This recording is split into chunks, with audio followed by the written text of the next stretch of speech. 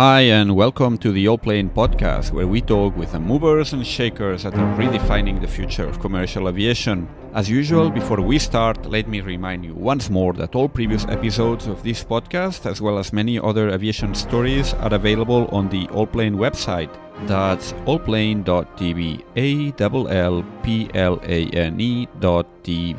Now, let's go to today's episode, because I'm sure today's guest and the topics we are going to be talking about won't leave you indifferent. Michael Barnard, our guest, is an expert, thinker, and author focusing on renewable energy and decarbonization technology in a broad sense. But Michael has been paying quite a lot of attention to the aviation industry lately, and he's been publishing quite a few articles that contain some really bold predictions about the long-term outlook for the global aviation industry, as well as some really thought-provoking analysis of some of the hottest segments right now in aviation. I'm talking about things like hydrogen propulsion, eVTOLs, and other emerging technologies whose feasibility is not yet totally proven. Whether you agree with Michael or not, his very strong opinions are based on a meticulous analysis of the available data and provide what I might call a contrarian view of sorts that I think is worth listening to in times when it's easy to get carried away by all the hype that surrounds the industry.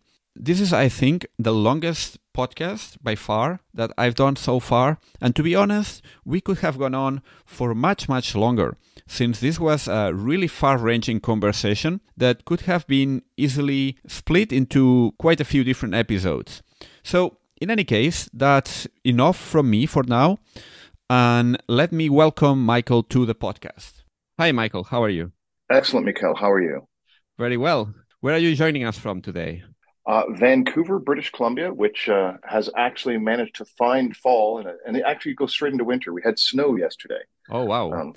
Yeah, we actually experiencing the opposite here. I'm in Barcelona, and we are still kind of in the summer, so we haven't really got cold this year yet, which I guess it's part of the the climate change situation, I guess, and that's one of the topics that we're going to talk about today. I must say, well, let me start by saying you are not a pure aviation person. You are more of an energy expert. Am I right to call it this way? The way I'll describe it is that I have a background as a global technology strategist and transformation consultant and expert, which I worked in Latin American leadership positions, in Asia, and of course all over North America. Little snippets in Europe. But that enabled me to have a strong systems engineering background to see how technical solutions and components fit into economic human acceptance terms and how they fit into a system of systems which would enable them to succeed or fail. Now, I'd always been an environmentalist, but I didn't have a good outlet for that. And in recent years, I've managed to pivot appropriately to apply the skills I learned from this global technology strategy and architecture career to assessing each of the major decarbonization problems we face globally and addressing the solution sets that are proposed for them. And so, I've gone through the entire thing of renewable electrical generations, grid storage, through transmission. I've looked at all those components. I've looked at, vehicle to grid and all those types of things. And I have projections and expectations about how much of a difference which components will make and what the solution set will be. And now I'm moving on to the harder targets. So I've got projections through 2100 of all marine transportation fuel requirements and what we'll be doing with those. Similarly, aviation. So all of transportation, I've covered all of transportation now for the big hitters, because transportation is tough stuff. And aviation is one of the hardest targets for decarbonization. Yep. And, for multiple reasons. I mean, they've got, I'll just briefly say, it's not just the CO2, it's the N2O from burning fuels in our atmosphere, and it's the contrails. So we've got three problems in aviation that we have to overcome in order to truly articulate that we're decarbonizing the world. Indeed, yeah. Actually, I came in contact with your work because you're a pretty prolific author in the topic of renewable energy and energy alternatives. I came in contact with your work because of you've been writing quite a lot about aviation recently, which is obviously one of the, as you mentioned, one of the hardest sectors to decarbonize. And yeah, so you've been writing a lot, but you are also an advisor to an electric aviation company called Electron. We had the founder here in the podcast a few weeks ago, and you also an advisor to several other companies in decarbonization technologies. We can talk about this now if you wish. You've got a pretty strong background in different types of technology. You work for IBM as well, I've seen, and you've been pretty active in different areas. Can you tell us a bit more about yourself, about your professional background, and also the facet as an author, as someone, as a thinker in the field of renewable energy? So the global technology career led me around the world. I dealt with every domain. Canadian National Railway was one of my clients, so I clambered over a diesel electric railway. At that point, I was actually Margaret Atwood, the author's of Handmaid's Tales, pro bono clean tech advisor. She would email me every month or two and say, "Hey, Mike, what about this?" And I would say, "Oh, well, this." She actually introduced me to the Graciela Cichelniski and Peter Eisenberger, who are the founders of Global Thermostat, the direct air capture thing. So I was actually attempting to architect and see how these components fit together. Subsequently, I was trying to shift the freight tanker of the firm I was in to be more focused on where the world was going as opposed to where the world had been. Failed miserably, so I left them. And I was already publishing massively at that point, so it was an easy transition. But I guess there are 3 or 4 things that I bring to bear that assist me in ways that, to enable me to find the useful subset of solutions. The first is I'm a nerd. I'm a big nerd. I actually like doing math. I like doing spreadsheet models. I like looking up actual physical constraints, laws, and figuring out the chemistry and the physics associated with specific types of technologies. I may interrupt you here 1 second. One of the things that basically caught my eye when I first came across your work is that you were very sharp in analyzing, assessing some of these different, let's say, different technologies, different approaches to the decarbonization of aviation. And you were actually not mincing words. You were very straightforward about this doesn't really stand a chance. This is much better. This, that, this. So, it's a sort of, let's say, reality check that you often find missing, especially now where there is all this hype and you see new projects every day and everything is going to work perfectly fine and it's going to be rolled out in just a few years very easily. But then if you actually crunch some numbers, that's when the questions start appearing. And I think you did a really good job in bringing forward some of these concerns about some of these projects that are out there. Yeah, well, there's a lot of money people out there. There's a lot of business people who rely on somebody else to say what's possible or not. And they're also relying on, in many cases, like the SPAC bubble, which I spent a lot of time analyzing, published on. There was a lot of expectation from a lot of the people involved that they'd be able to pump and then dump and get out with a lot of money, and they did. There's a lot of lawsuits pending. The SEC is investigating. I expect some criminal charges, just as Nikola had. And so there's 3 or 4 things going on with that. One is that people want a silver bullet. And so they're susceptible to, I don't have to change. I can actually do exactly what I'm doing, but it'll be virtuous in the future.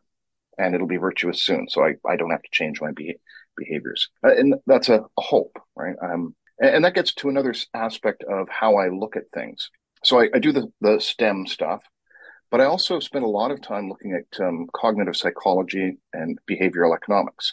What will actually be acceptable in the marketplace and actually transform people's behavior. I've got a filter for how I assess things, and one of them is respect human nature, which is any solution which requires human beings to change is guaranteed to fail. Any solution which requires human beings to voluntarily fix everything just by individual choices is guareed to fail. We're humans, we're messy. Have you read Kahneman and Tversky's Thinking Fast and Slow? I haven't. I have the book at home, but I must confess I haven't read it yet. You should read it. It's fascinating reading. Yeah. And I've spent time with cognitive psychologists. Like you probably know skepticalscience.com, Well, the website that deals with the top, last time I counted, 198 global warming denial memes. And John Cook is the primary person behind that. He's an Australian, a cognitive scientist. And I've spent a fair amount of time talking with John, and to a lesser extent, his PhD advisor, Stephen Lewandowski, another Australian. And, I spend a lot of time thinking about how people think and seeing how they fail to see stuff. So that's kind of another aspect of yeah. why I do this stuff. And you talked Yeah. about my bluntness. The nice thing is I'm not actually part of any industry. And so I don't have to be nice to people's egos who I know. I don't have to worry about Hmm. telling them their baby is ugly. I can just say, this is reality. This is not reality. And then, Hmm. I can do that across multiple domains, Yeah. which is nice. I have a degree in economics, and particularly my faculty here in Barcelona was very focused on this topic of the incentives. So Mm-hmm. they drilled us all these models, assuming what you were saying. So yeah, I totally get what you say about that. One of the most interesting ones for me, because I spent time, I assisted with a couple of major projects in Canada related to smart metering Hmm. of electricity. And one of the theories that they had was that people, if they saw where their peak electricity demand was, they would change their behavior. And that's not true. Mm. And another one, that there was a great study out of Ontario where they did a test to say, okay, if we actually tell people the price is going up, will they reduce their consumption? And if we tell them that the value is greater, the price difference is greater, will they change their behavior more? And what they Hmm. found was that human beings, about 11% of them responded to a signal, a text that said the price is going up. And then they doubled and tripled the price and they got another 2%. So Mm. 13% change in behavior with explicit in the moment signals about electricity demand costing them more. And the rest of the people just ignored it. They actually got much better value out of automated devices where people could set a policy for the automated device, like a Okay. oven or a dishwasher or, an electric car charger, Yeah. and then it would just charge in the low cost timeframes. That worked. Yeah. But getting humans to do stuff, we're messy. We Yeah. just Yeah. Absolutely. Yeah. Yeah. Yeah. so yeah. So. So there's the independence. There's the willingness to do the STEM stuff. There's the human side of things, and there's the breadth. The last thing I'll say is there's a lot of people who are brilliant, deep, and knowledgeable in their silo, but they don't know about the next silo over. For example, as I look at agriculture, I'm big on biofuels, much more so than many, and part of that is because I look at global population patterns, and everybody's moving out of subsistence farming into cities, leaving semi-arable and arable land open. That land is being aggregated by agribusinesses into a small number of highly profit-oriented. I'll try to say this as politely as possible. Corporations are sociopaths. They are entirely able to be incented with fiscal incentives and punishments in a way that human beings aren't, because they run on spreadsheets. And Hmm. that means that the agribusinesses, we can incent them very effectively to move to better practices. And one of those better practices is low tillage agriculture. Another is precision agriculture, which saves them a lot of money. It's cheap because it's GPSs and computers and some equipment. And the third is moving to agrigenetics. Agrigenetics has already given us a whole bunch of stuff in the green revolutions. But right now we're going through another phase. I spoke to the CEO and co-founder of Pivot Bio last year, Karsten Temme, and Karsten is a PhD geneticist. And what they've done is they have taken a microbe which exists in the soil today, which produces nitrogen Hmm. in return for sugars from the plant root. So you've got the root and you've got the microbe, and the plant exudes some sugars into the local biome, and the microbe in return fixes nitrogen from the air. But if we put fertilizer on it, the microbe is a lazy, like all living things. It has a little sensor. It says, if there's enough nitrogen, I'm not going to bother. I'm just going to get fat, happy, and multiply. Uh-huh. And so what they did is they turned off the nitrogen sensor on the microbe, and they're able to actually reduce the requirement for fertilizer from outside quite substantially. Right now, they have, last time I talked to them, they had 1 million acres of corn under management with their microbe and reduced fertilizer requirements by 25%. Wow. They're aiming for 100% fertilizer replacement, and they're aiming for the 3 major food crops, cereal crops, corn, grain, and rice globally. And they're not alone in this. This is the kind of thing we're seeing globally. There's massive changes coming through that. And what that means is we have a whole bunch of greater opportunity for better agricultural practices, reduced land use in agriculture, and a whole bunch of things, which means we can also go with the stock cellulosic. We're now talking aviation. Stock cellulosic biofuels take the stock, like if you have the corn, you have the head of corn, which has the little yellow things that we like to eat or we feed to our animals.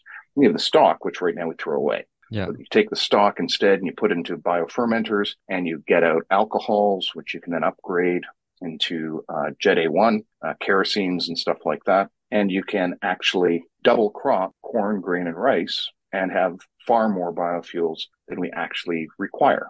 And you've also got the semi-arable land to grow switchgrass on, which is a very effective feedstock for cellulosic biofuels. I've used the Otis calculators, OSTI calculators, OSTI calculators, to calculate the global land requirement for all the biofuels for peak aviation and peak marine shipping, the 2 segments that I project will actually require some of them. And we have more than enough carrying capacity with stock cellulosic technologies. So the point of that is that requires me to know the global changes in population, the global changes in agriculture. It requires me to spend time looking at agrigenetics and solutions in agriculture, requires me then to have looked at all of aviation and all of marine shipping and all the rest of transportation in order to have an opinion about what will work and what won't. And so that's much of what I spent the last decade of my life doing is working through all these different silos. And right now, I'm also spending a lot of time looking at industrial displacement, chemical manufacturing replacement. You mentioned the other firm that I was associated with. I'm almost stopped with this little set of words, and you'll get a chance to get a word in edgewise in a second. It's a battery maker, right? Exactly. Agora Energy Technologies, also based out here in British Columbia, with Christina Genge and Elad Genge as the co-founders, both PhDs in chemical engineering, him as an electrochemist, which means I spend a lot of time talking to electrochemistry nerds and battery nerds, which is great. I learn a lot. But their technology is also an industrial component of the future. It uses electrochemistry and it combines CO2 in a gaseous form and bromine and puts it through a redox flow battery.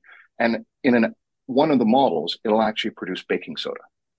Oh, so it'll actually manufacture bicarbonates and carbonates, depending upon the chemistry that's consumed. It does it at room temperature. It does it with renewable electricity. And it displaces things like the Solvay process, which is like a 150-year-old process, which uses a whole bunch of heat from coal or natural gas in this step, uses ammonia, which is nasty stuff in this step, and is made from fossil fuel hydrogen. And it has basically every box of baking soda you buy has 3 boxes of CO2 mass, of equivalent mass, coming along for the ride. So that's the industrial component I'm starting to look at as well. So I'm looking at these things, and that requires breadth and the ability to go deep. So those are the things that I bring to the table. So that's a long-winded way of saying, here's who I am. Very good. Yeah, actually, I was looking forward to having an independent expert here in the podcast and someone that could bring a sort of a holistic view of everything that's going on now in the industry, because basically those of us that are tracking this industry, it's becoming even hard to follow all the news that are being made every week, every day. There are new stories, new deals, new projects, new presentations, etc. And it's hard to make sense of all of this and how all these different elements, all these different pieces fit together. You've been touching up on all of them in your writings. If you don't mind, I would like to start by your projections, because you look at air travel demand on a very long time scale. So you are looking at a projection for 2100, quite far into the future. And you were kind of bearish on air travel demand. Then I saw that you recently published another post where you explain how you've been talking with some people in the industry as well that were a bit more bullish than you, and you also mentioned that. So I just was trying to make sense of all this. If you stand by that projection, that basically, just to summarize, you said that growth is going to be flat until 2100. Flatter than projections. So Flat. Boeing and IATA have projections out that basically say 4% compounded annual growth rates for the next 20 years. And my projection is that we're going to recover to 2019 levels maybe around 2030. But that's a recovery, and then it's going to be a relatively smaller growth rate decade by decade. The reasons for that are quite simple. 3 or 4 or 5 things that go into this. The first is Boeing and IATA have to project 4% compounded annual growth rates, or they won't get investments. Right? So that's a financing and debt management requirement for them to be optimistic. So that's statement one.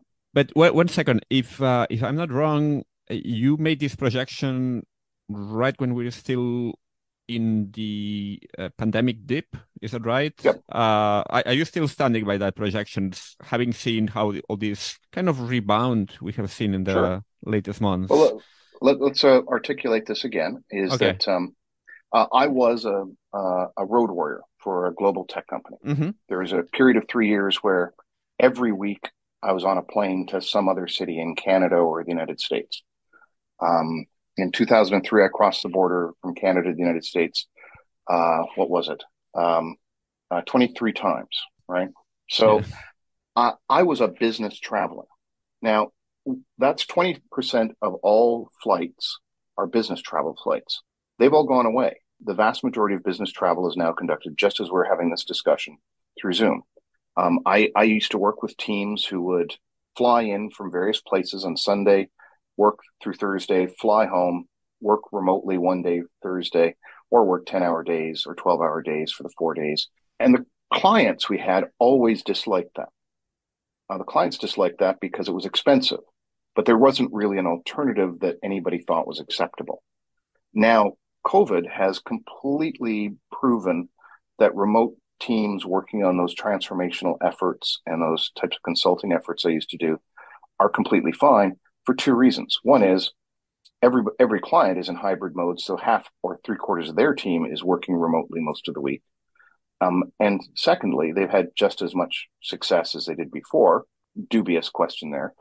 With that, now I've had this conversation with consulting leaders for PwC and other people, who I used to work with, and we're all laughing, because we know for a lot of the juniors, they really love that road warrior thing. There's a status to say, yeah, I was in Boston this week, and I spent the weekend in Manhattan, actually, because I didn't feel like flying back to the West Coast. That's a great lifestyle for a certain class of mostly people who aren't married and don't have kids. But that's not coming back because the clients aren't going to pay for it. So a lot of business travel, that 20% of business travel isn't coming back. Secondarily, I've flown recently. The security theater around 9/11 is now doubled with security theater from COVID. And so you kind of sit there and go, there's a much greater barrier to travel for a lot of people. Third, a lot of people got out of the habit of travel. Travel is a habit as much as anything else. They got into the habit of staycations. They got into the habit of traveling locally. They got into the habit of doing other things. And so that's one set of things that mean the recovery from COVID is not going to be nearly as big as people hope in the industry. Right? There's kind of 3 or 4 factors there. So that's the recovery. I still stand by that projection, but I am waiting for 2023, 2024 to compare my curves versus the actual curves in the industry. And then I'll adjust when I actually have some data. I'm very Bayesian in that regard. You're an economics major. You've undoubtedly studied Bayesian statistical theories. I've got some priors. I think they're pretty good, but I'm going to test against the data. And I'll get some posteriors, which will become the new priors, and I'll adjust. And as I said on all my projections, big error bars.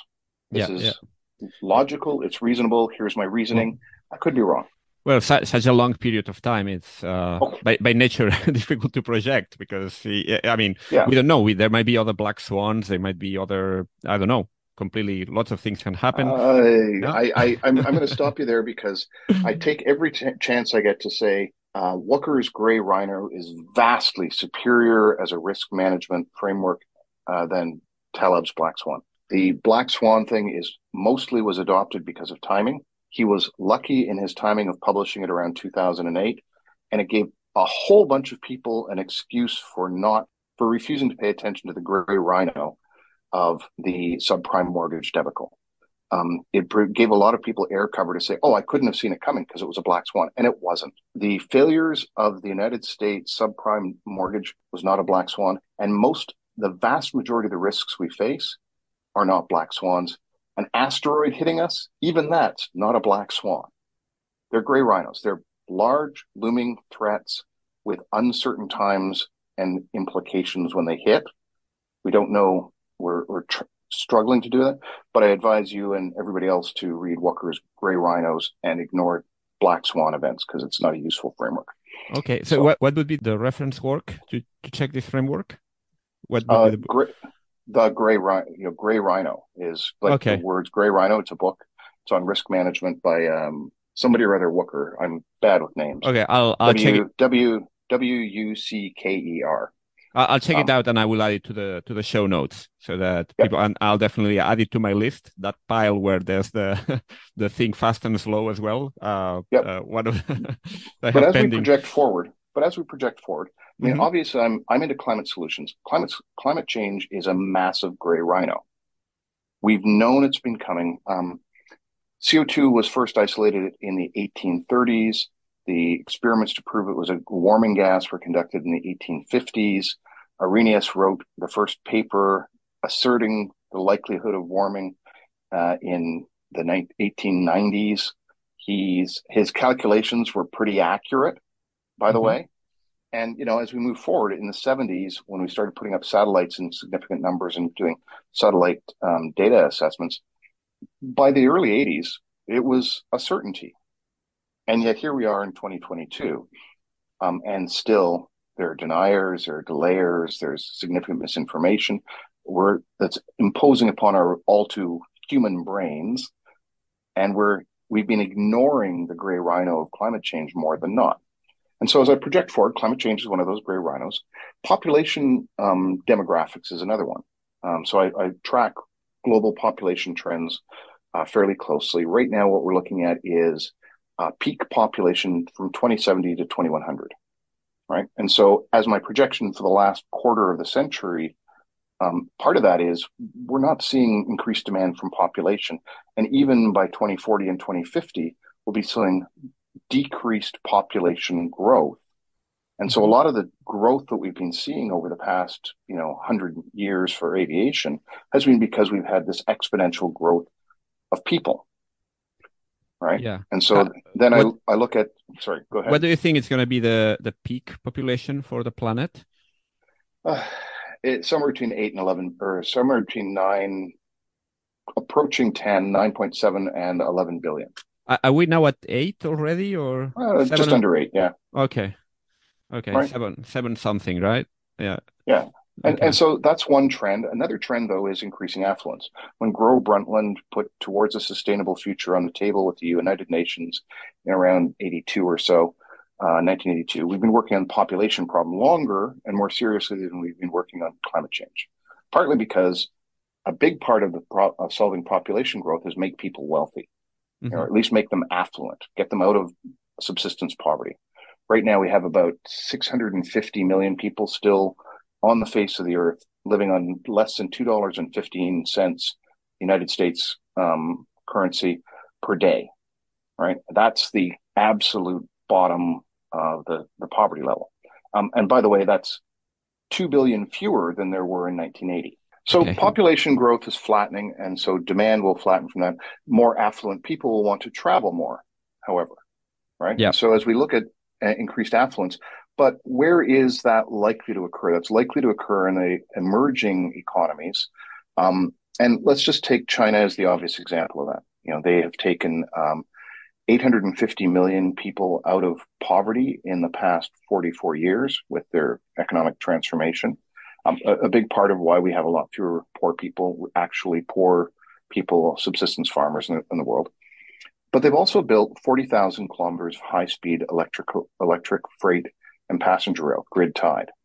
And so, as they all move around, their New Year, which is a big time for travel home to their, their local villages, to be with family, to do those things, they're overwhelmingly going by electric-powered ground transportation.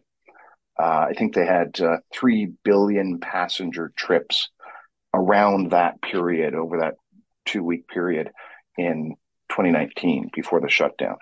And so, the rest of the world is looking at aviation differently than we did in many cases. Especially because, it's actually, having, taken the train a bunch of times myself, I really do love the lack of security theater on trains.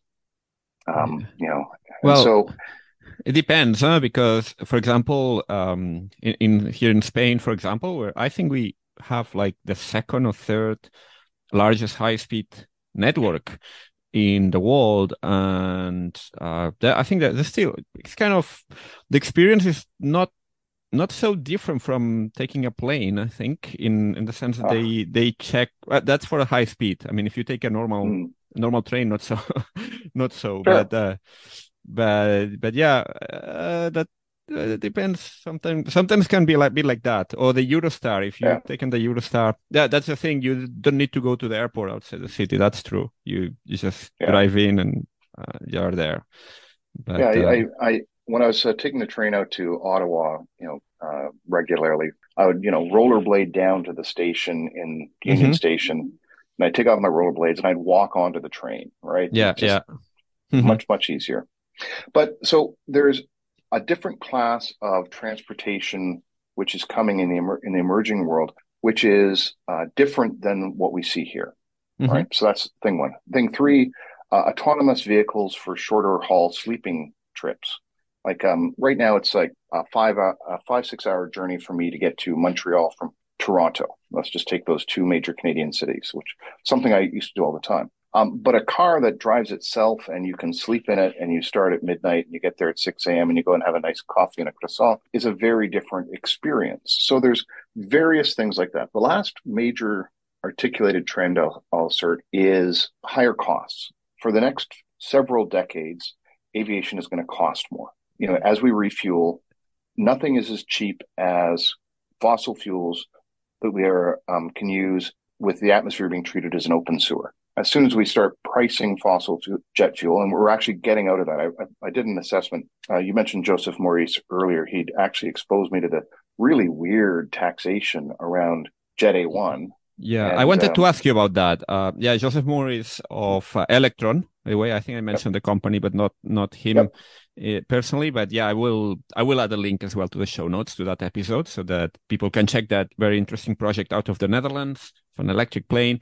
But I just wanted to ask you about that because you've got a recent post actually on Clean Technica, I think, where you said it's a high likelihood that the European Union, Canada, not so much the US, are going to start taxing conventional jet fuel more heavily. And that's going to translate into pretty much a doubling of the cost. But we have that effect on one side. But then we also have all these kind of alternatives, things like new forms of electrically powered regional air mobility, for example. And I'm not referring specifically here to eVTOLs, but other types of aircraft like for example, the Electron or other types of planes. Hard aerospace. Yep. So I'm with you on that the cost will increase when it comes to all these conventional fuels and internalizing some of these costs. But at the same time, we also have new forms of air transportation that are developing. So could it be that maybe overall, if we take air transport overall, is this included in your projections as well? So if we now have, let's say in a couple of decades, we have very cheap electric regional aircraft, for example, that can move to all these different local airports, as some of these entrepreneurs are promising, would that count as well on your projections? Or that would be you consider that a separate market? No, I consider it the same market. So the reality of so I'm very bullish on electric conventional takeoff and landing aircraft. Mm-hmm. The entire urban air mobility and electric VTOL market is complete and utter nonsense. It makes no sense there is no market. There is no, the battery energy density isn't there. And there's no path to regulatory provision for these vehicles. It's just complete and utter hype and nonsense. But the electric conventional takeoff and landing stuff like Electron, like Heart, have a lot of legs, but they're also going to be a tiny niche of the global market for a long time. A lot of the vast majority of the passenger market right now is hub and spoke turbojets, Mm-hmm. burning Jet A1, and they're incredibly efficient devices. I mean, the at 30,000 feet at optimal cruising altitude, it's like 55% efficient, which is astounding efficiency for these big, modern, amazing jet engines. It's going to take a while for that to transition out. Electric will not be suitable for cross-continent transportation for quite a while, and it won't be suitable. My projection, intercontinental transportation is going to be viable around 2060, 2070 with battery electric, with some, and there's some big fudging errors in there. And that means that it's only in 2100 that we're down to the point where there's a tiny fraction of planes burning fuel versus just burning electrons, Mm-hmm. right? But that's a transition over decades. And Mm-hmm. it starts out, exactly as you pointed out, in short hop regional air mobility, which is a diminished market substantially because the economics of those massive jet engines require they spend as much time in the air as possible. Because when they're on the runway, you're basically just pouring Jet A1 on the runway.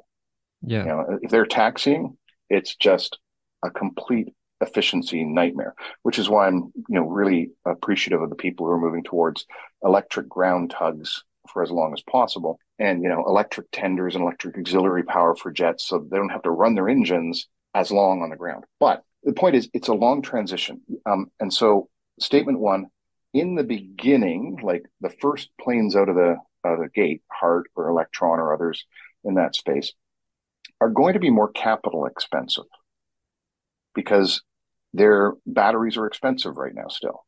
Right, having sufficient batteries to fly people around.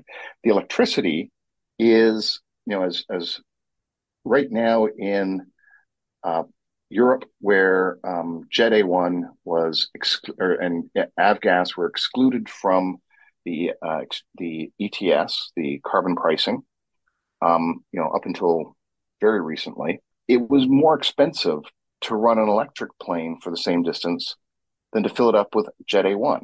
Because of this weird loophole for gas prices. Mm-hmm. Now, that's changing more and more. The aviation, they actually changed since I did that assessment. They actually changed the rules again to make them a bit more stringent. Because one of the things that a lot of these jurisdictions are doing is they're saying, well, for domestic flights, we're going to put them on exchange rate. But if they go across borders, well, we can't. And I think that's a competition thing, especially in Europe where everything is so close together and there's high-speed trains and stuff.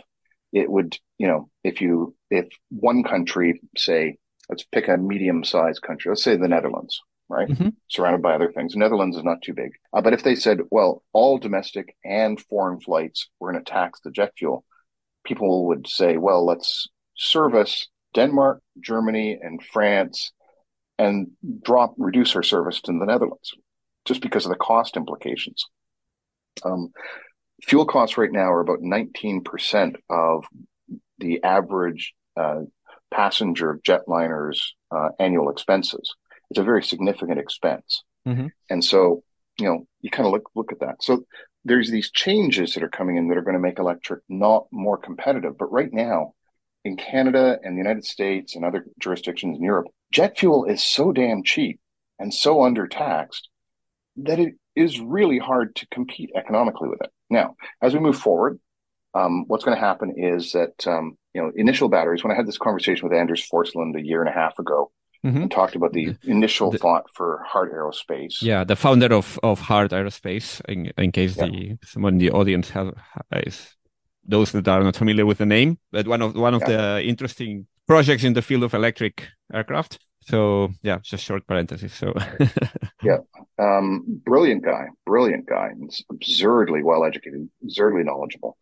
Um, but he and I were discussing that the battery isn't something that concerns us. Everybody talks about the energy density of batteries, but I've spent so much time looking at batteries, and as has he, that we know it's just an engineering compromise space. What weight do you need? What energy density do you need? How much can you afford? You can find a battery that does those things. Can you certify it is a separate question. But right now, what we're at is a point where, Tesla lithium ion batteries are completely fit for purpose for 200 to 400 kilometer flights for planes designed for those things. Like the Pipistrel was actually a gas plane that they put a battery engine in. Aviation is a different thing. The Electron explicitly is got a longer wings, higher aspect ratio. It's more glider-esque for the passenger numbers to give it more range at a slightly lower speed, right? So it enables to the flight characteristic is an engineering choice. Right now, what we don't have is battery energy density to, do what we've done with 50, airframes that are 50 years old, like 6 times. We can't just rip out the drivetrain, put in batteries and electric motor, and get good range, right? That's still very much a case where something designed for an internal a gas turbine engine and tanks in the wings, it just doesn't work well for batteries. It's just a very different type of beast. And so right now, what we're going to see, though, is, special airframes like Hearts, Electrons, aviation, which means all the tooling costs are there for a smaller number of units, which means more expensive per unit. The batteries are going to be more expensive, right? And so the capital costs for the next decade or so are going to be sufficiently higher than a gas turbine standard engine, something from Cirrus or something like that, that it's not going to be that much cheaper. What it's going to be is more convenient as we activate those small regional airfields. And it's going to give us the ability to, let's just take the really interesting case of Toronto. There's Buttonville Airport, which is, up near closer to Barrie than not. And then there's the Island Airport, the Billy Bishop Airport. Yeah. And a little electric commuter plane going between those two would be a really nice thing for a lot of people to get to the downtown core in an efficient and effective way. I actually flew to Billy Bishop 2 weeks ago. I walked over there from the downtown core. It's accessible. So the point, though, is that those are transformational things. They're new routes. They're different routes. They take some current air taxi stuff and they transform it. But they're not necessarily going to be, they have advantages for operational and maintenance stuff that is really nice, but they're not necessarily going to be cheaper immediately. As we move forward in time, 20 years from now, batteries are going to be cheaper, lighter, higher density. And then at that point, electric aviation starts to become significantly cheaper than the alternative, especially but Jet A1 and avgas are going to be taxed. There's going to be a carbon price put upon them. So that carbon price goes up, the capital cost changes the equation. And then as we move forward, battery electric gets cheaper, but it's still not going to cross continents. Yeah. So we're still going to be burning fuels to cross continents through 2100. When we do that, we're going to be doing it with biofuels, my projection, as we discussed earlier, for the simple reason that that is actually cheaper than any synthetic fuel and any opportunity for a synthetic fuel to be manufactured from core molecules. We can talk about that if you really want to nerd out. We have the carrying capacity for that.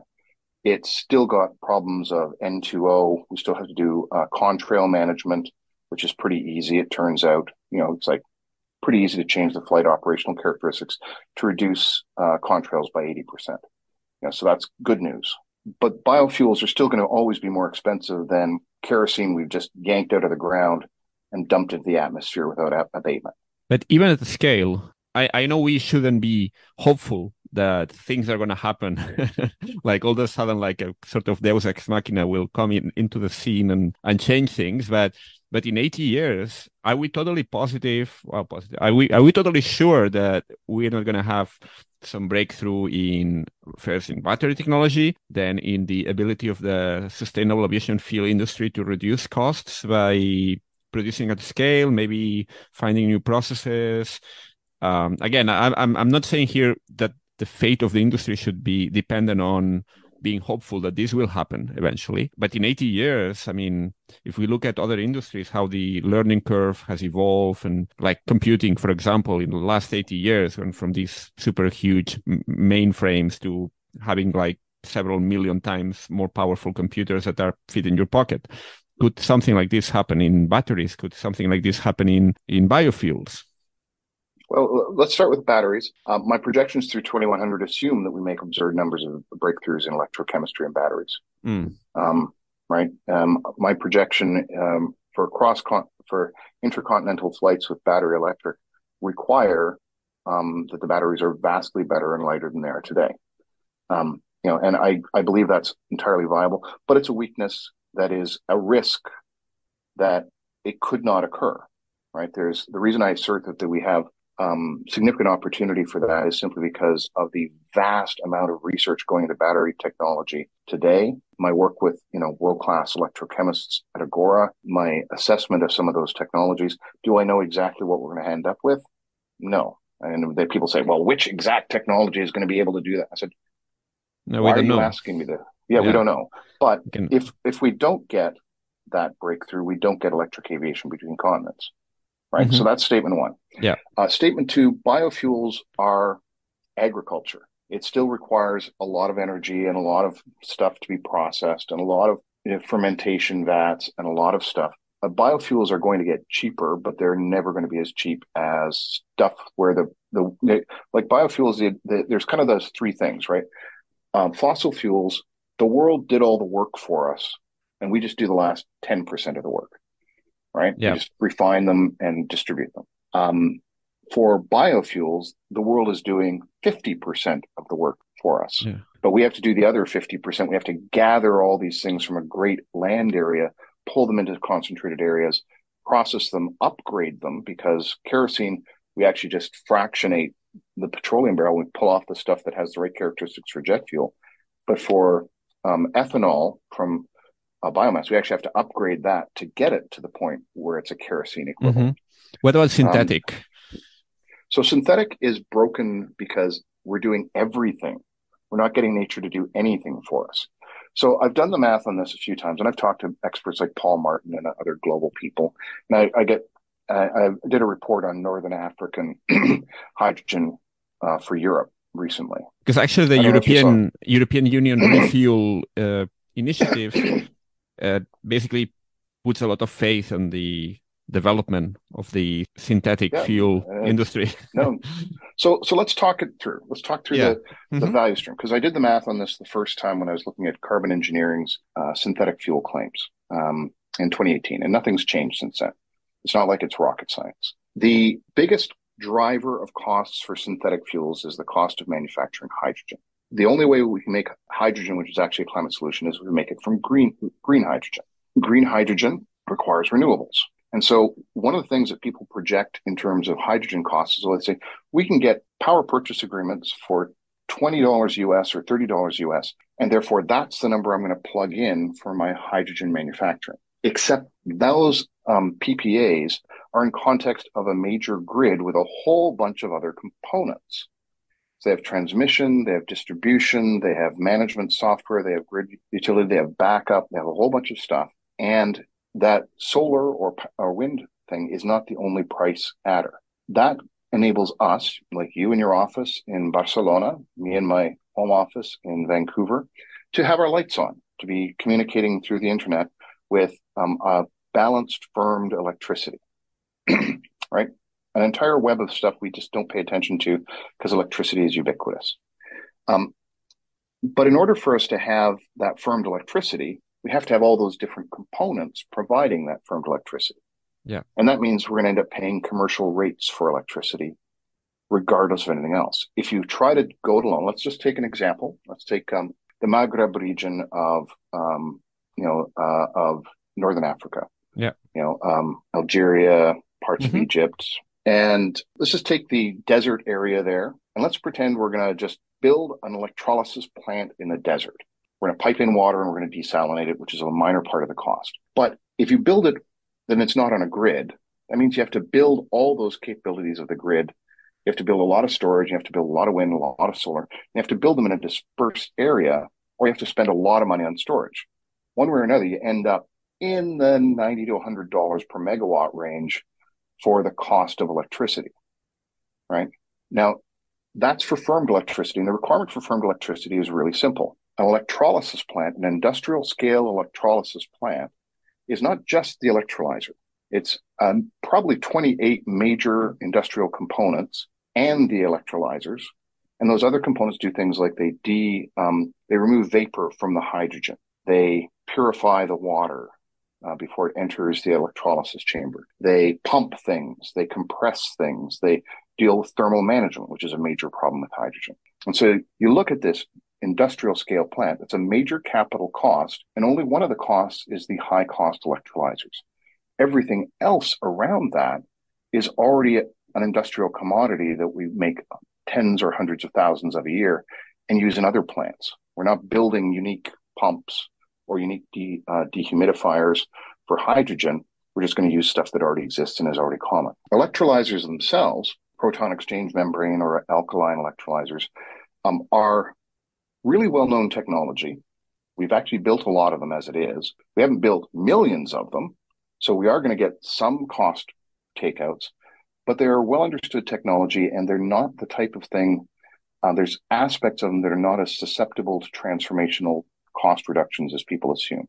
So the electrolyzers are not going to get quite as cheap as people assume, but they're going to be surrounded by a lot of other stuff that isn't going to get cheaper, right? Mm-hmm. You know, it's a chemical plant. It's a chemical processing plant. Chemical processing plants, the components have been highly iterated by massive deployment of chemical processing plants globally.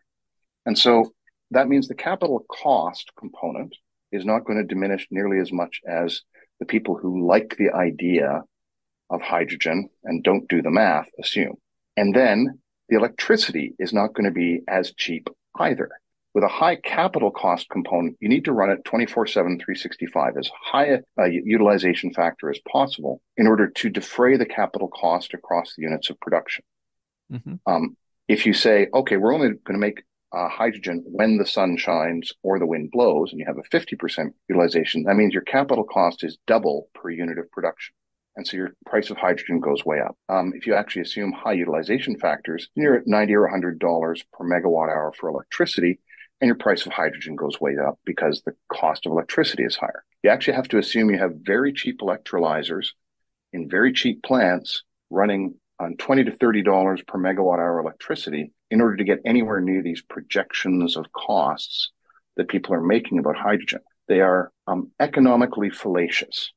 In some cases, they are intentional disinformation. In other cases, they're just people who haven't done the math and haven't thought through it. But every time we start looking at actual real-world case studies, what we find is this carries out. The CapEx is not going to reduce as much. The operational costs are going to be higher because the cost of electricity will be higher. Therefore, the hydrogen will not be nearly as cheap as people assume. And if hydrogen isn't cheap, which is the biggest cost of synthetic fuels, then the synthetic fuels are going to persist in being very expensive. Now, I used a benchmark study that said we'd get the manufacturing cost of green hydrogen down to $5 US per kilogram, which is pretty reasonable, right?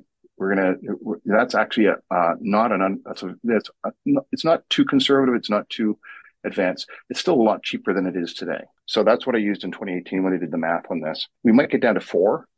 We're not going to get down to 1. It's just a fantasy to believe that we'll break the laws of the universe, because we really are with electrolyzers right now approaching the efficiency limits of thermodynamics. You can't make them magically better. It's just there's reality there, and it's reality in a very different way than our advances in battery technologies, where we have new stuff to play with. Right? We are literally really have significantly advanced electrolyzers technically now. Just making them bigger won't make them magically cheaper. So that means hydrogen stays expensive, right? Hydrogen is going to be expensive. That means that then we have to get CO2 from somewhere, which is pretty easy. It's fairly ubiquitous. Direct air capture is the stupidest idea since, I don't know, leaded gasoline. So that's not going to be providing that carbon, but it's easy to get carbon. I mean, as I say to people, you want CO2? Burn some biomass, do flue capture. We have flue capture. We've been capturing CO2 from flue gases in industrial processes Well, we do that in the Solvay process. We've actually been capturing CO2, as I said, since 1830. We know how to capture CO2. It's very easy. Burn some biomass, get some CO2. And so getting the CO2 is easy, but it has some cost. The hydrogen is very expensive. But to combine them with oxygen from the atmosphere into a hydrocarbon, then you have to upgrade it. And every step you upgrade it, you end up with these. And then you've got all these massive efficiency losses, right? Yeah. As you know, you had the conversation with Tom Vorman the other day, and he was talking about, getting hydrogen and actually getting it into a useful place. You'll throw away tons of your electricity. And that's true for the CO2. And then you have this process of combining them where you have to put energy in to combine them. Then you have to upgrade them. You have to put energy in to upgrade them. And so synthetic fuels, because they throw away all of nature's help, means that we have to do everything nature does for us for free, and it's not going to be cheaper. It's just it's a false belief that we're going through a period right now.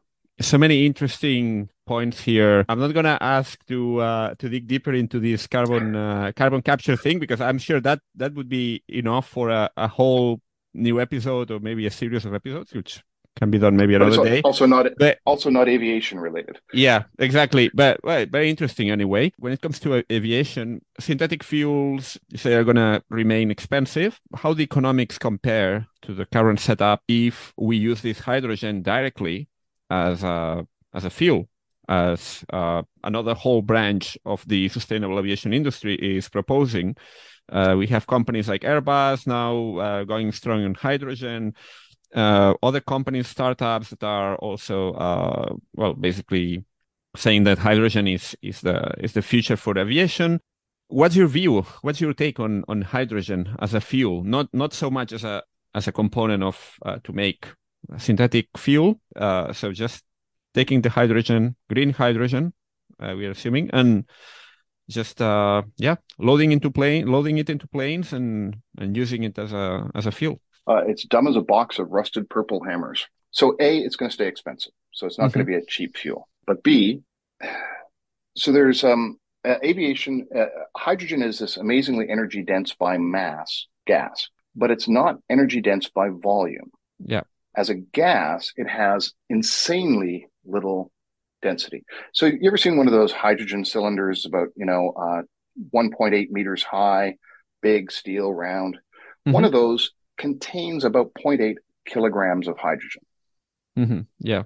Right. Yeah. And that's gaseous hydrogen.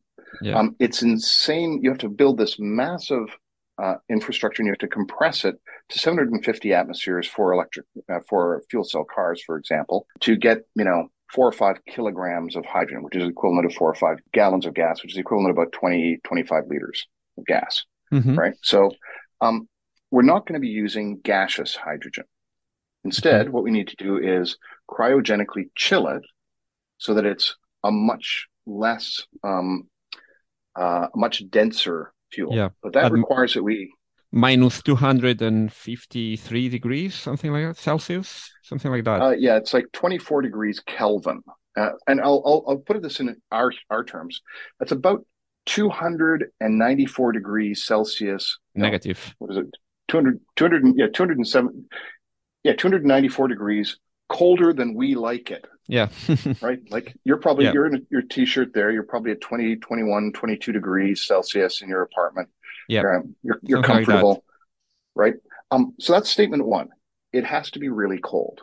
And that's dangerously, absurdly cold. When we liquefy natural gas is about it has to be 3 times colder than liquefied natural gas. It doesn't like to liquefy. And then when it's liquefied, it really likes to turn back into a gas at the slightest excuse. It's called boil off, where you have these things where it just basically it sublimates into gas. Boom, it's done. And so that means that you've got this thing, this container, and you have to maintain the temperature inside the container at 24 degrees Kelvin. So that's kind of the next thing. There, you have to have this super chilled container, and it has to be as round as possible. It has to be as close to ball-shaped as possible, because the further away you get from ball-shaped, the less insulation something provides. So that means that ball shape, you can't put it in the wings as we do with Jet A1 today. right? And I'll get to mean gross takeoff weight in a second, because that's an important thing that Bernard van Dijk talks about. But you can't put it in the wings. That means you have to put these as close to ball-shaped, super chilled containers inside the fuselage. What else is inside the fuselage? The people. Human beings. Yeah. So you have to put these massive ball-shaped things. At minimum, they're going to take up 20. I did the math on this and I did the calculations to get kind of somewhat equivalent range. You're taking away 20% or more of the fuselage space for any conventional airframe. Yeah. And that means you're taking away 20% of the passengers and 20% of freight. And you have more expensive fuel. So you kind of look at that and you go from 19% to 50% of your costs are hydrogen if you choose to do this. But then we get to the mean gross takeoff weight. The mean gross takeoff weight for an airplane is a specific calculation that you have to go through, and it has the fuel loading and the passenger loading. You have to balance everything out. But right now, the large majority of the mass of the fuel is supported in the wings, not in the fuselage.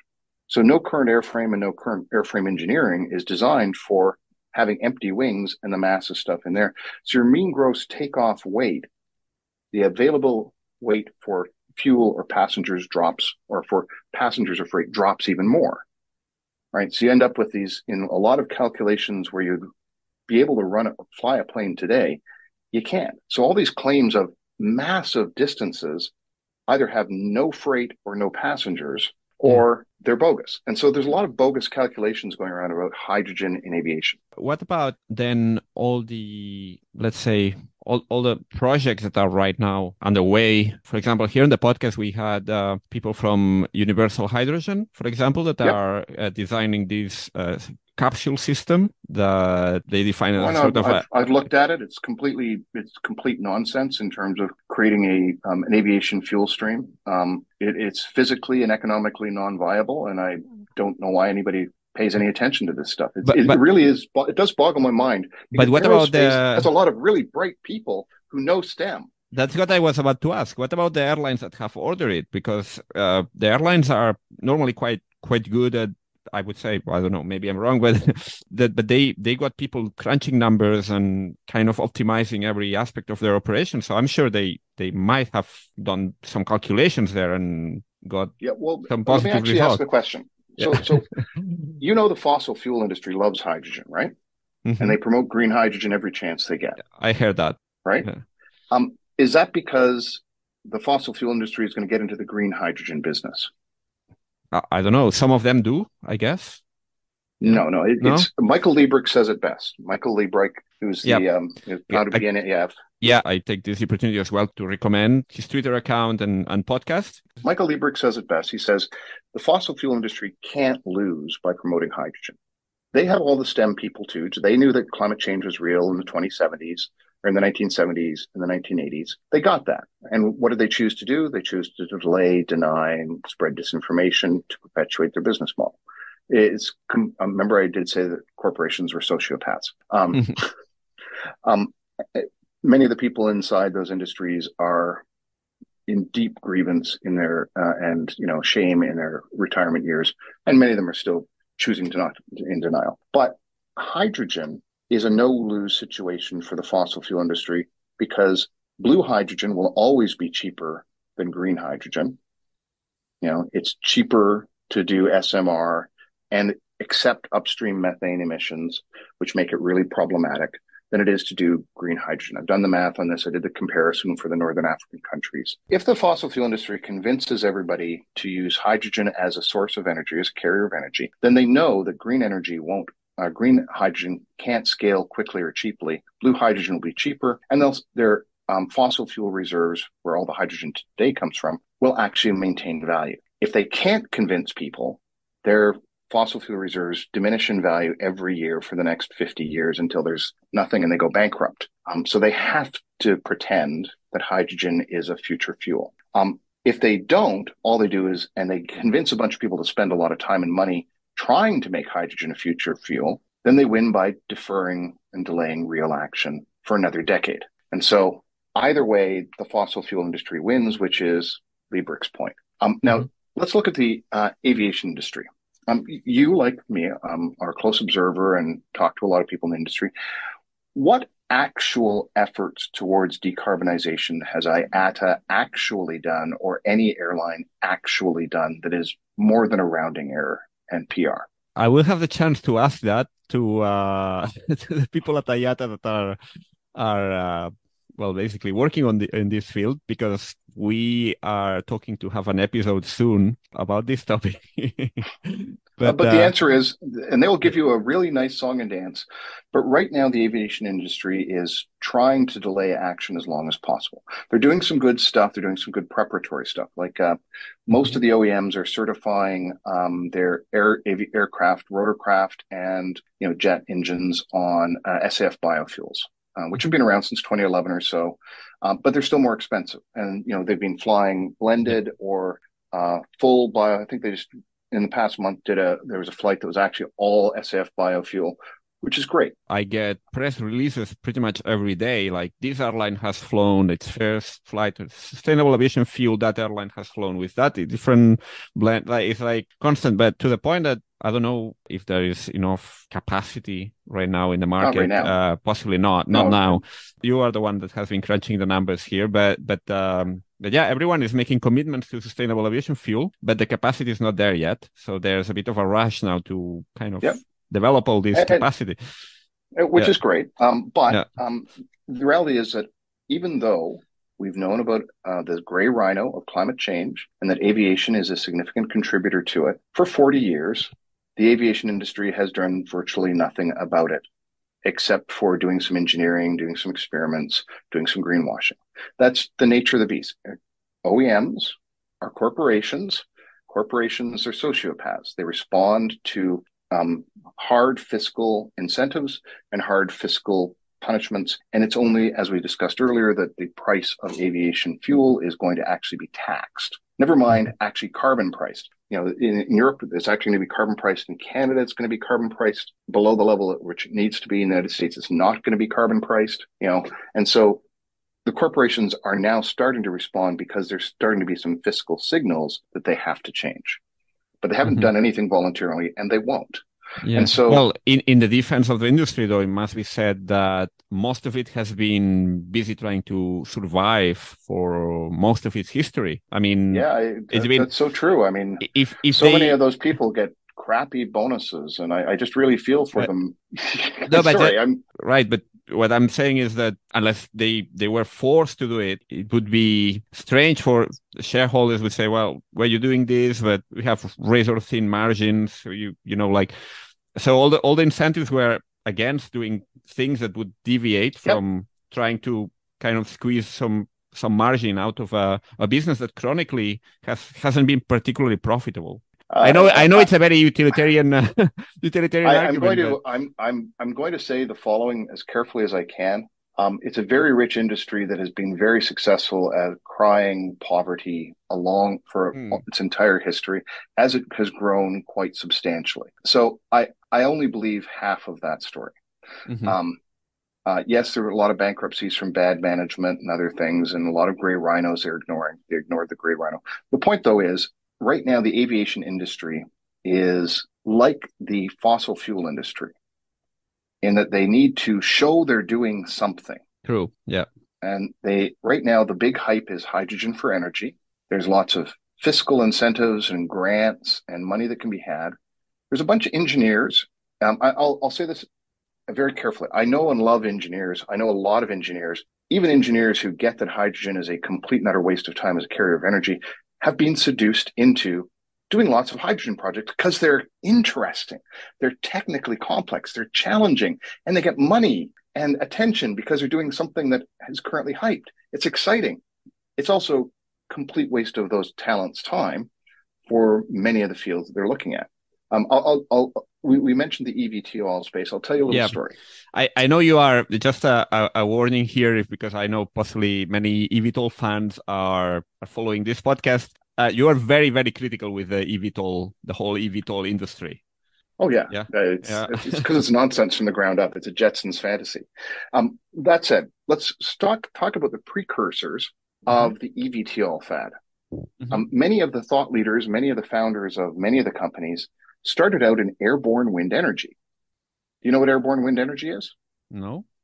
Okay, it's a bad idea that doesn't make sense, but it's fun to do engineering in, where you take kites and you fly them through the air. And because you have no mast and you have an airfoil which is flying faster than the wind, you have a lot of power. And so you end up with people saying, oh, I should be able to harness this for electricity. This was first proposed in 1940. The first white paper was published with a DC-3 class wing in 1980. The first demonstration of the technology in a rotorcraft hovering situation, a tethered rotorcraft, was done. It was a very low to the ground thing, was 1986. And subsequently it spread off into fabric airfoils like kite surfer airfoils, hard wing airfoils like the Google Makani hard wing airfoil with turbines on the front, variants, generation on the ground, generation up in the air, proposals for, jet stream stuff. And there's a whole bunch of really fun engineering in there. There's a lot of, and for a while, people were throwing money at it. Google bought a company called Makani and enabled them to build a 600 kilowatt generation prototype and fly it at least once in Hawaii. And so all these people got to stay, all these people who like kite surfing got to hang out in places where there was a lot of water, a lot of wind, and they got to live in Hawaii. And they got to do really interesting engineering. And it was a complete and utter engineering failure because I did the engineering stuff. I still occasionally get signed PhD theses from University of Delft for people thanking me for asking a whole bunch of really good questions that enabled them to do a PhD thesis. Because I went and looked through the entire realm and said, it fails. This one fails for this reason. This one fails for this reason. Did the complete engineering analysis. And now fast forward to the eVTOL space. And about half of the people that were in the airborne wind energy space are in the eVTOL space. Okay. I'm not going to name names, except that one of them was with NASA, originally in airborne wind energy, and he was, quite nasty to me about my publications at the time. And then he moved into the eVTOL space in NASA, and then he went over to Uber to run their eVTOL urban air mobility initial startup, which failed miserably, losing lots of money. And Joby grew out of an airborne wind energy stuff. The Makani people ended up going through through the eVTOL space. And it's a whole bunch of the same people who get seduced by money and hype to do cool engineering, which is ultimately not of any value. And that's the urban air mobility space. It requires, Tom Vollmer was quite polite about the stacked black boxes in that space. My assertion is that he's underestimating certification. Path certification for Joby is $1 billion. The total addressable market is minuscule. I lived in São Paulo for a year. And São Paulo at the time was 20 to 28 million people, depending on where you cut it. It was at the peak of Brazil's economic rise. It was just starting to go down the other side. So it had lots and lots of billionaires, lots and lots of decamillionaires and centimillionaires. It had lots of people with estates on the outskirts, had lots and lots of private helicopters, corporate and private. It had the most privately owned rotorcraft of any city in any country in the world when I was there. And there were only 750 of them. There was that was it, And so these people are projecting they're going to have 4,000 of them or 10,000 of them I'm just going to say they're smoking crack or they're providing crack to their investors. So their investors will smoke it because it makes no sense. It was a jam-packed roads. It was massive urban area. It's actually quite well-behaved drivers compared to Mexico, where I spent some time as well. Different aspect of Portuguese versus Latino. It's just a different mentality. But there is no market for urban air mobility. There is no path to certification to fly autonomous vehicles, large autonomous vehicles over children's in schoolyards. It makes no sense. And many of the same people from the airborne wind energy arena, which made no sense, are in this. Now, some of them are actually saying, okay, now that I'm mature and I know I can get money, I am actually going to do something that I think will actually deliver climate value. And so electric conventional takeoff and landing airplanes may have climate value. they're going to start to displace and eat out the bottom of the larger aviation market and slowly be a significant part of the decarbonization story. So, but it's easy for Airbus to find people excited to work on hydrogen and the engineering stuff because it's got lots of hype. Oh, what do you do? Well, I'm working on hydrogen for Airbus. Oh, that's cool. Tell me about it. As opposed to I'm, working on batteries. Well, everybody's got batteries, but everybody's talking about hydrogen. So the point there is that right now the airline industry is still very much in the phase where they can get a lot of grants and a lot of hype and a lot of attention, a lot of governmental support for doing hydrogen, and they can get a lot of engineers excited about it. That doesn't mean it's meaningful. They don't lose at all by putting a fraction of their revenues, a fraction of their profits to this hyped area.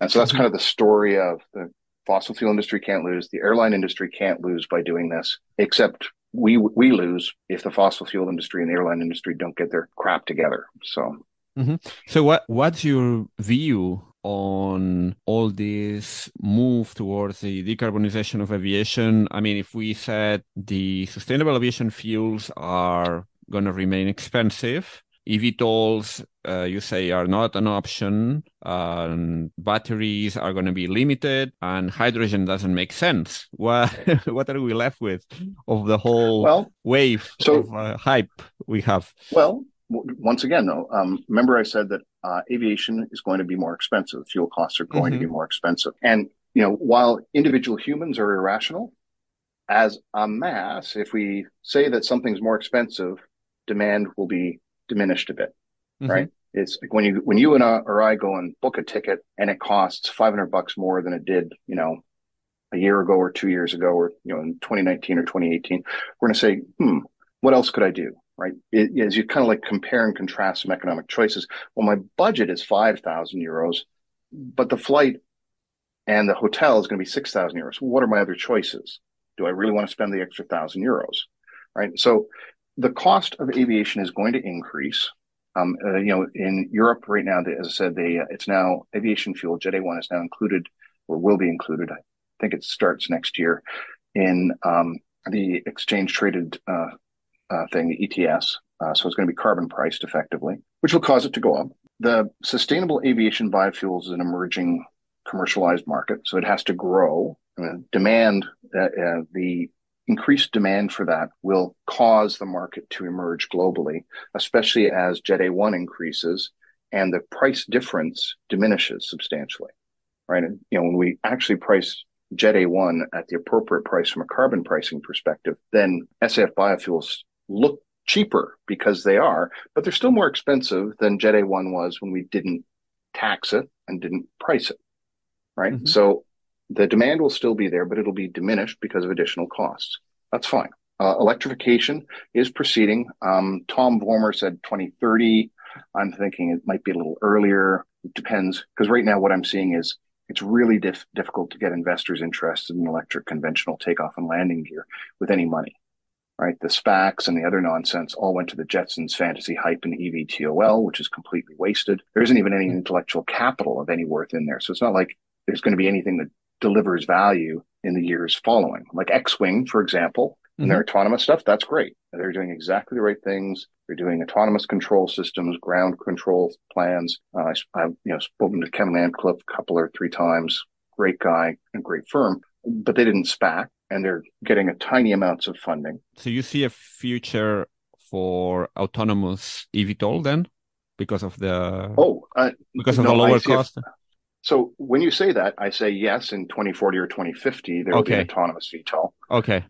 But autonomous cargo planes that actually are routed around any significant risk areas, like over rural areas, avoiding schools, avoiding, et cetera, those will probably be certified for at least, X-Wing has already got certification for test flights with observer pilots.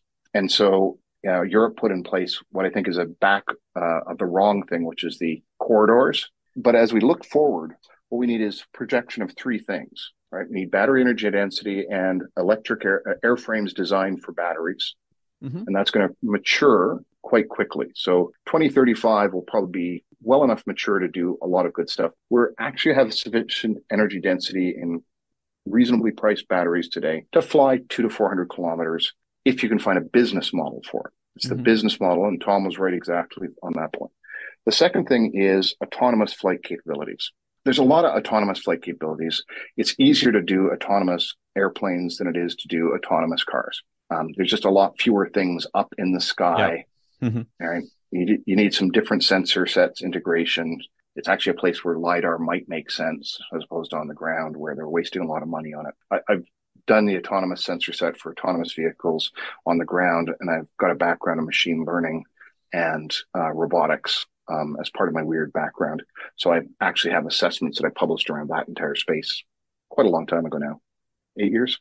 But so you need autonomous aviation, and that requires digital air traffic control with unique transponders on everything in the air, which are updating, and it has to be common. I'm actually an advisor in Stealth on another electric aviation thing, and the CEO there, whose name will also be in Stealth until we can actually make it public. Let me know that there's something really weird about Europe, which is that gliders actually have their entirely separate detection system, transponder system, aviation control system, so that they can actually, fixed wing gliders can actually spiral up inside clouds and avoid one another. So they actually have a detection system for other gliders that's completely separate from powered aviation, and it has to become the same as powered aviation. Interesting. Right? You have to merge those things. Right? So the digital air traffic control with unique transponders, that's the one that is most subject to problematic regulatory maturity. I project that one's going to be mature and baked in top markets, the biggest markets, about 2040. It's going to take that long. It's not like the digital air traffic control, a unique transponder, the computerized airspace stuff, managing 100 things in the air in a large volume of air is hard for computers. It's not a technical problem. It is an operational safety and certification problem. It's a regulatory problem, right? We have to move away from English as the standard language of aviation air traffic control globally to computers speaking to computers. An air traffic controller saying, I want this plane to take this flight path, that being transmitted through standardized methods to the plane, and the plane, for the most part, doing most of it with the oversight of a pilot, right? The big planes. But then the small planes doing it without any oversight, right? So digital air traffic control, airframes that are designed for electrification, and autonomous flight aircraft. And autonomous flight is also not particularly difficult, right? We have drones that do that. We have, all sorts of most of the military drones have significant autonomous flight capability. They'll pattern, they'll do a whole bunch of stuff. It's not hard to do. Getting approval to do it is the hard part. So we need those things to mature. They'll mature at different rates. And around 2040, we'll actually have lots and lots of unpiloted cargo aircraft in the air. And we'll actually be doing autonomous passenger travel in the air as well. That's when we'll have at least shorter flights, air taxi kind of things. But those air taxis will be fixed wings, and they won't, and there might be some cases where a rotorcraft will exist, but the rotorcrafts will not be tilt rotors. That entire tilt rotors thing is a dead end technically. There's a reason why the only aircraft which take off and land vertically and then transition to horizontal flight are in the military. There is no use case for them. Well, there is this Italian company now. It's hasn't launched it publicly yet, but I think they are planning to launch one for the civilian market as well. I think it's the AW. I don't remember the number. Is this Augusta, the Italian company? I think it's part of Leonardo Group. I think. There's lots of all these tilt rotor things are dead in the water for a variety of reasons. But let's talk about the tilt rotors just for a second. So the most famous tilt rotor, the only one that actually exists, is the Osprey. Yeah. The Osprey has killed 51 people by falling out of the sky. It has never been shot down.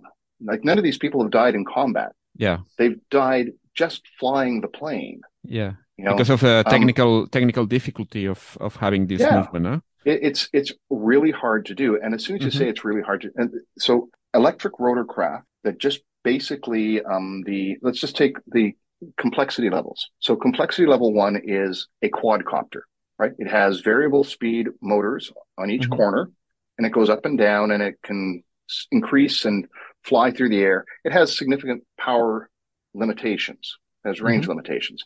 Around 2040, 2050, we'll have the battery power to do that, right? And get actually reasonable range and reasonable use cases out of it. And it's simple. It's dirt simple.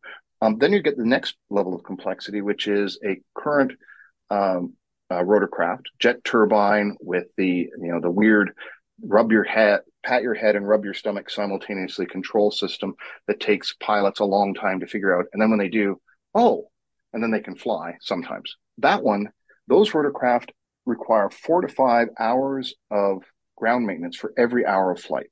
And they're very expensive from an operational cost as a result. It's like $500. Last time I checked, it was over $500 per hour US for every hour of flight.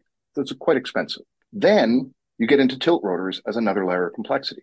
You remove the complexity of the gas turbine and the control linkages to the rotors, but then you add all this complexity from these rotors which tilt up and down. Yeah. And then you get all the aerodynamics transformation of going up and then transitioning to vertical flight and getting any degree of efficient vertical flight with all these things hanging off of it. Like, you get a glider with a high aspect ratio. You can fly like an eagle.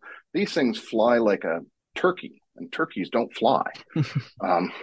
So that's kind of the problem, right? You simplify the electric motor, but then you add all this other complexity. And certification is, in many cases, an N times N thing. What that means is you have all the failure conditions for any given component with any other component. So an electric, let's just take the Electron. It's a simple plane. It's got a longer wings, higher aspect ratio, a lower speed, nice range, but it does that by having a very specific body designed for batteries and for electric motors, and a slightly lower speed. Now, that one, it has an electric motor which is turning, and it has rudders, and has ailerons and stuff, and that's it, right? Has very, very few moving parts. So the certification, the N times N, is actually easier for that compared to any gas turbine engine if you want to certify the entire engine and plane. Right? It's much easier to certify as soon as we have a certification pathway. And we do under EASA. Pipistrel did it, right? It's getting baked. They understand it. It's not hard to certify an electric CTOL now that Pipistrel did the hard work. Yeah. But you kind of look at the electric rotorcraft, the N times N of all the failure conditions of those tilt rotors as they go up, then can transition. And then many of them are claiming autonomy on top of that.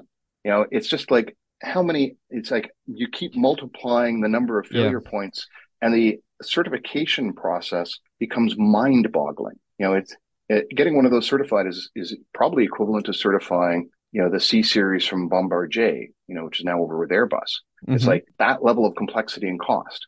Rotorcraft by themselves are expensive. As an expert in rotorcraft shared with me, it costs, what is it, 100 million per ton of unladen aircraft weight to certify a current rotorcraft. And that's with a very conventional platform, well understood, like something from, like a Textron, Bell Textron standard, 6-passenger executive helicopter, $100 million per ton of airframe. Yeah, and actually, I had an expert on certification here on the podcast a few weeks ago, and she was pretty clear about that. It's costly and takes lots of time. Yeah. And so electric conventional takeoff and landing, as soon as they've got a pathway for those, it's actually going to be cheaper to certify those. They've got most of that pathway in place. But at that point, you then say, okay, there aren't that many of them, but it's still expensive to certify because they're flying above our heads. They have to be safe. So it's still going to be expensive. It's just going to be less expensive eventually, right? So it's kind of nice. But the tilt rotor stuff, it's just, I don't care who's bringing it to market. It's doomed. It just makes no sense. The beauty, the superpower of battery electric is simplicity. Yeah. And so the use case for, like I talked to the CEO and CFO of Blade. Blade is the only scheduled operator of rotorcraft in all of North America. They've now actually taken over the rotorcraft helijet operator in British Columbia that I've taken over to the island many times. And they do the Manhattan to JFK runs and Manhattan to the Hamptons, they also yeah? the Hamptons. They also do private jets, right? Yeah. And so for them, in 10, 15 years, a static rotorcraft hexacopter with suitable to carry 6 people, probably 15 years, will be viable for them to go from the heliport at the ferry terminal and the port in Manhattan to JFK. But that's 15, 20 years from now. That's not tomorrow. And even then, that would require it to be certified to fly over a lot of high density population areas. So I'm not sure, it's actually going to be viable from a power density perspective, and it could be viable for an autonomous perspective. But once again, digital air traffic control plus autonomy plus battery energy density plus airframes, right? So it's those 3 things which are in my regional air maturity model that lead to it being more universally viable. In the next, as I said, with Kevin and Cliff and others, the next 5 years, we'll start to see the regional air mobility.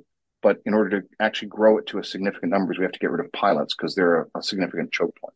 We have enough pilots for the initial growth of the market. We have to get to autonomy for significant growth of the market. What about all these orders, outstanding letters of intent, many airlines committing to hundreds of eVTOLs? Pretty much every major airline now has an order for a few dozens or even hundreds of eVTOLs. Have you read any of those contracts? I haven't. Yeah, no. I think I haven't read the small print. I haven't read. No. No. These are once again, the airlines are asserting that they're doing something without any actual commitments that they have to worry about that are more than rounding errors from marketing budgets and engineering budgets. And so that's kind of statement 1. Statement 2, there are people who fly in helicopters all the time, from executive palatial stuff to heliports and stuff, and they think that's a huge market. And many of them are the heads of airlines. So the heads of airlines are kind of embedded in the wrong space to understand how many of these things will actually be in use, because they and their friends do this, so they assume a lot more people do it. It's the availability bias. It's a cognitive bias that Kahneman and Tversky talk about, back to something we talked about at the beginning. So all these orders, they're not commitments. I'll give you an example out of one of the SPACs. It was an energy storage one, I think. Somebody committed to $300 or $400 million of orders, and the SPAC committed then they had $180 million of revenue in the first year. But the company they signed the MOU with had no revenue and no business. There were 3 people at a shell, and they had nothing to sign with. Yeah. So you kind of look at these promises. They're necessary hoop you have to jump through in order to get funding. Yeah. But they're not necessarily meaningful in terms of stuff. I'll give you the other compare and contrast. Heart Aerospace, love them, love what they're doing. It's interesting to see where they're pivoted, and I wish them all the best. But they had 300 pre-orders for the 19 passenger plane they're no longer building. Yeah. Well, most of them have converted to the 30 passenger one. Yeah. Right. Yeah. But that's the point. It's like, okay, what are we buying? Everything is a bit in flux at the moment. Like many things might be changing, right? And what about the mainstay of the industry, like the core of the industry, the planes that we take with certain regularity, might be every week, every month, every few months, because Boeing and Airbus will have to come up with some new generation jets at some point in this 80-year period that you're forecasting for. So what do you see happening here? I mean, are they going to go for expensive sustainable aviation fuel with some residual jet fuel that is going to be conventional jet fuel is going to be decreasing in importance? Yeah, so exactly that. The turbojet is absurdly efficient. Like that 55%, we're not going to beat that. If we can run on an SAF biofuels, we're a lot better. If we can change the operational stuff for the contrails, we're a lot better. It doesn't get rid of the N2O problem, nitrous oxide problem, but we can live with a significant reduction. And by the way, as agriculture decarbonizes the biofuels just get better and better from a carbon perspective, right? They've already improved radically since 2010, and they're just going to get better and better from a carbon neutrality perspective. So that's good enough. And then around 2060, 2070, we'll be able to actually design a intercontinental jetliner that will fly, between, here in Tokyo, between Vancouver and Tokyo, and it'll be fully electric. But airframes last 30 to 50 years. And so there's going to be a transitionary period. The first airframes will be, flying in 2060, 2070. But the last ones that are burning stuff, the very last, there'll still be a few flying in 2100, right? So it's going to take quite a while to transition the industry to full decarbonization and full electrification. That's why, it's like doing a projection for 10 years from now to 2032. There's not going to be that much movement. It's useful in terms of understanding what the actual demand curve will be. But as we project forward, we have to grow the SAF biofuels industry. We have to, among other things, we have to eliminate the use of biofuels for any ground transportation, because that's just a waste of biofuels. That entire segment is going to be battery electric or grid tied electric. Mm-hmm. It's like the 40,000 kilometers of high speed electrified grid tied rail, and and the 500,000 electric buses, and roughly the same number of electric trucks in China tell us what the future is for ground transportation. It's mm-hmm. all battery electric. There might be some niches where we're doing something weird because it's in a specific place, but 99% case is battery electric or grid tied. Mm-hmm. So stop using biofuels there, put them in the marine, deep water shipping and the aviation industry, and grow electrification as rapidly as we can in those two segments for the parts that will be useful. With marine, by the way, it's all inland shipping, 2/3 of nearshore shipping, and then deep water shipping. We'll never get to batteries because it's just too big a problem. But it's also a decreasing space because 40% of it is shipping oil, gas, and coal today. This is the good news about marine shipping is as we stop using fossil fuels, our transoceanic shipping diminishes. Yay. So anyway, yeah.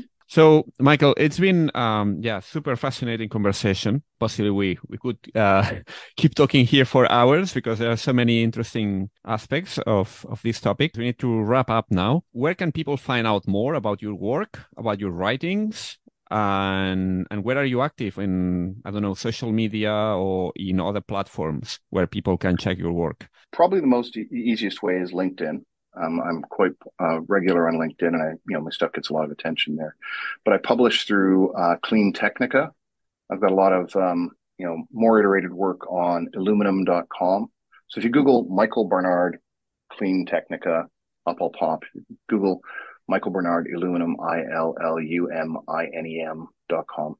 Up will pop a bunch of my work. And find me on LinkedIn and say hi. So. Excellent. Yeah, definitely. I recommend everyone to check your work.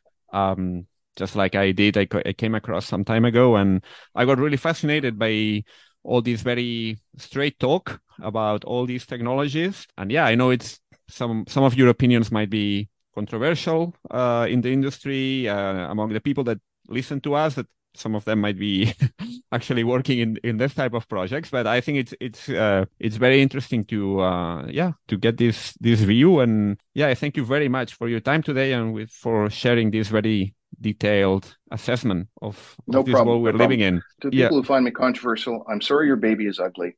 I'm sorry it's not going to deliver climate change value. I would recommend that you pivot to something which delivers significant climate value. I've articulated where those spaces are. You want to be able to live with yourself in your retirement. Well, thank you very much, Michael, for your time today, and looking forward to have you some other day here to continue talking about this very interesting topic. Thank you for having me, Michael. Take care. Thank you. Bye. Before you go, and if you like this podcast, a quick reminder that it would be absolutely great if you could please give it a rating on Apple, Spotify, or whichever platform you're using, or recommend it to a friend or whomever might be interested. Thank you very much.